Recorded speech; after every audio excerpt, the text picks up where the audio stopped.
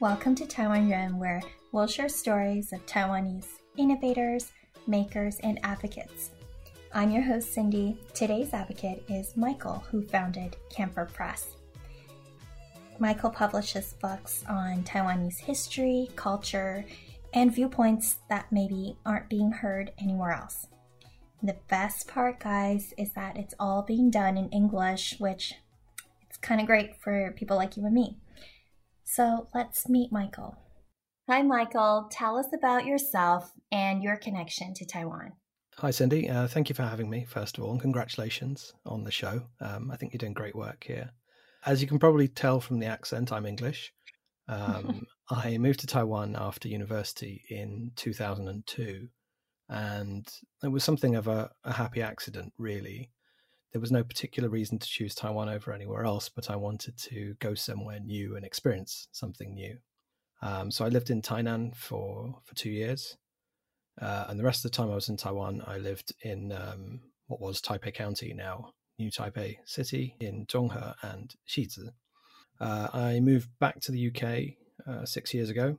That was just after starting Camphor Press. So for most of the life of the publishing company, I've been here, and my two partners have been in Taiwan.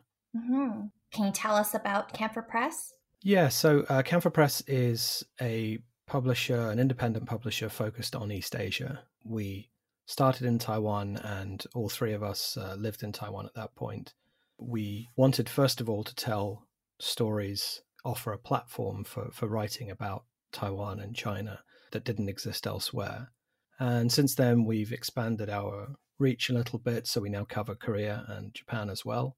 We're up to about 120 books now in 6 years, so doing pretty well there. But the real aim is to firstly offer that platform, but also to support freedom of expression in the face of authoritarian pressure in Asia, particularly from China.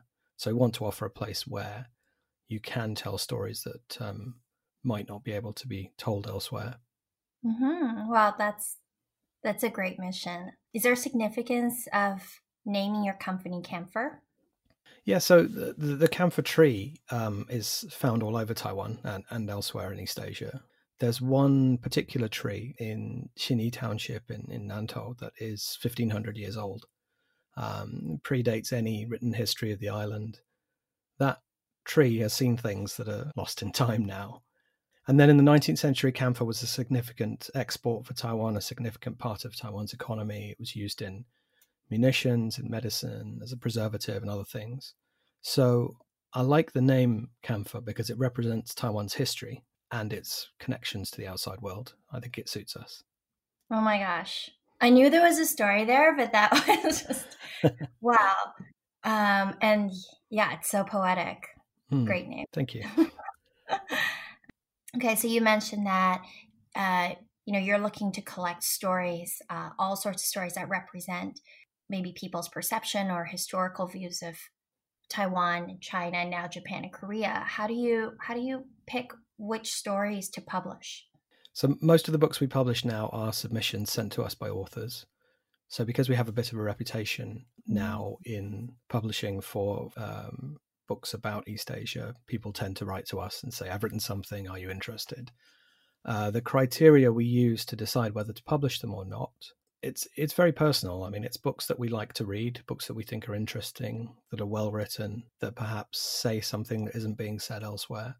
We also reprint old books that we like. In some cases, those are public domain books. And in other cases, we need to contact the rights holders to work out permissions and so on.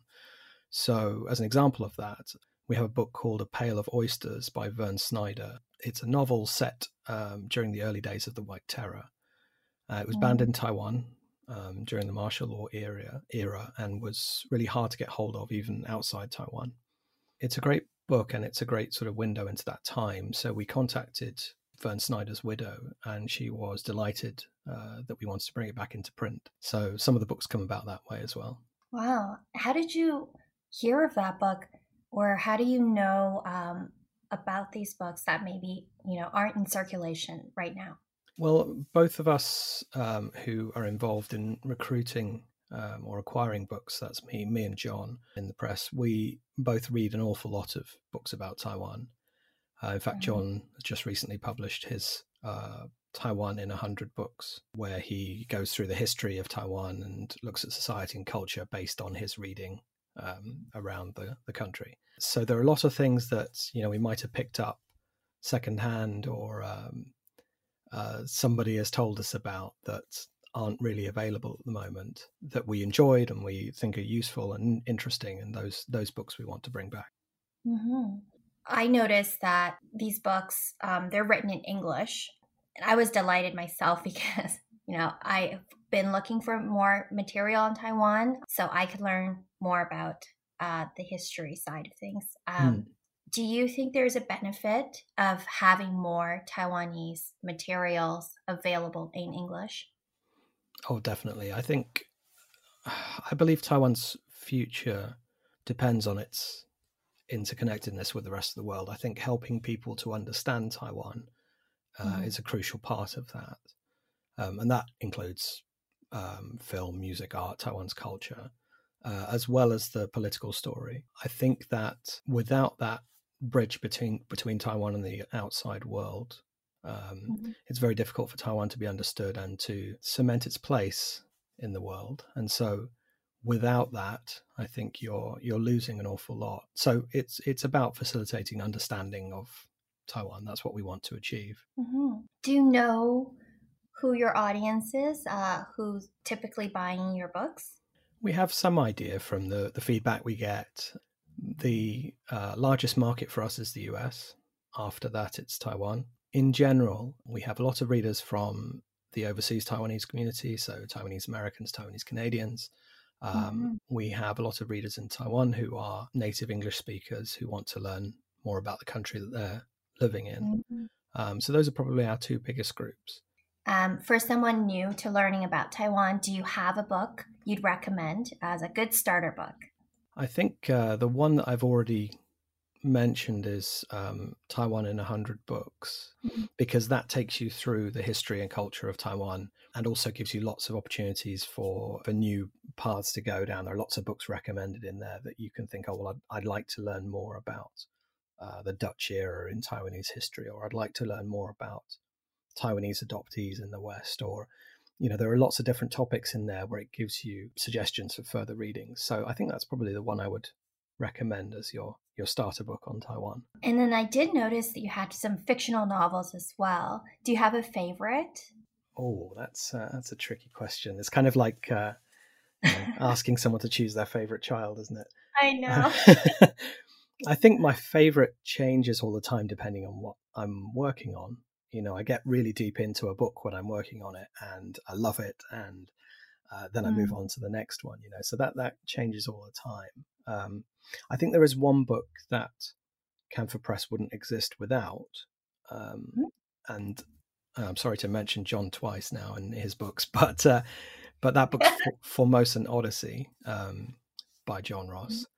The subtitle of Formosan Odyssey is Taiwan Past and Present, and that kind of sums up what the book's about. It's a travel log mixed with episodes from Taiwan's past, and it takes in all kinds of interesting characters and places and times, from Jinmen as a fortress island to foot binding, to the Japanese era in Taiwan, to Western missionaries. So it combines a lot of things from Taiwan's past in a really readable package. It's a great introduction to Taiwan, I think.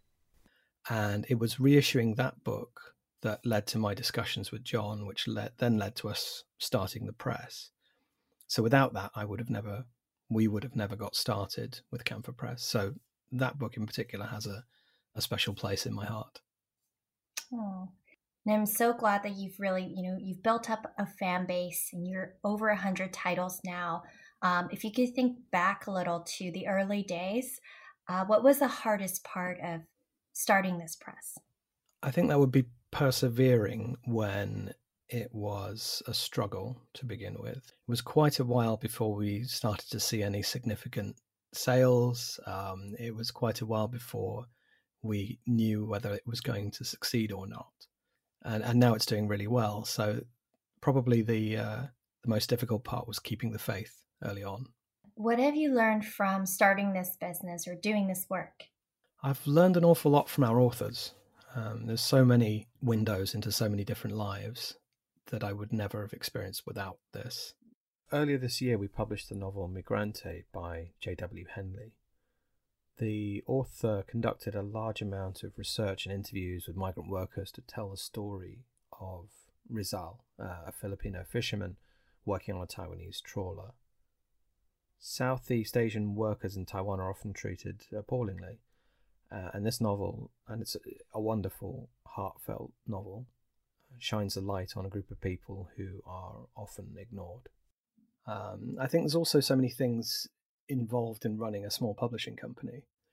There's accounting, taxes, cover design, typesetting, marketing, web design, social media, all of these things. And what I've learned from that is it's actually better to be reasonably competent at lots of things rather than to excel at one thing, at least to be in publishing. If there's one more thing I've learned, it's probably that we have very little idea in advance which of our books will sell well and which won't. We always seem to get that wrong. So it's almost go against your instinct. You're right. Well, I think all of our titles, at the beginning I expect them all to do well. But perhaps one that it has exceeded expectations, I think, is a book called Lord of Formosa, which is a historical fiction novel about the Dutch era in Taiwan and the battle between Koxinga, who was a Ming loyalist general, and the Dutch East India Company, the battle between them for control of Taiwan. So that book has had a tremendous reception and still sells very well today, 3 years after it was released. Going back a little bit about your past when you were in Taiwan, what do you miss most about expat life? There's 3 things for me, 3 C's perhaps. Community, convenience, and countryside. I have a great group of friends and family in the country who made me feel accepted and loved. In general, I think people are very open and welcoming, and I really appreciate that. Also, life is convenient, the second of my C's. I don't just mean things like buying food or paying your bills or picking up packages at 7-Eleven, those kind of things, but also things like healthcare and dealing with the government for things like residency and taxes and so on. Most of these things are designed to make your life easier. Public transport is a great example. Taipei MRT is a wonderful thing, I think.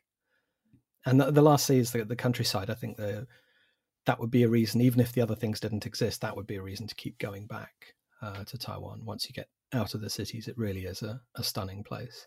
Yeah, I don't think it's advertised enough. No, I agree. You mentioned the importance of connecting Taiwan with the rest of the world. If there is one thing you want the rest of the world to know more about, what would it be? Taiwan means a lot to me. I spent quite a large portion of my life there. But the thing that Taiwan offers, I think, to the rest of the world is hope. At the moment, it's a bit of a worrying time. Authoritarianism, populism are on the rise across the world. And in that environment, Taiwan can act as a beacon. The transition to democracy, the broadening of essential rights to the LGBT community, the way Taiwan's handled coronavirus, the fight against misinformation from China. No country's perfect, of course, but I think at the moment the world could learn a lot from Taiwan's example.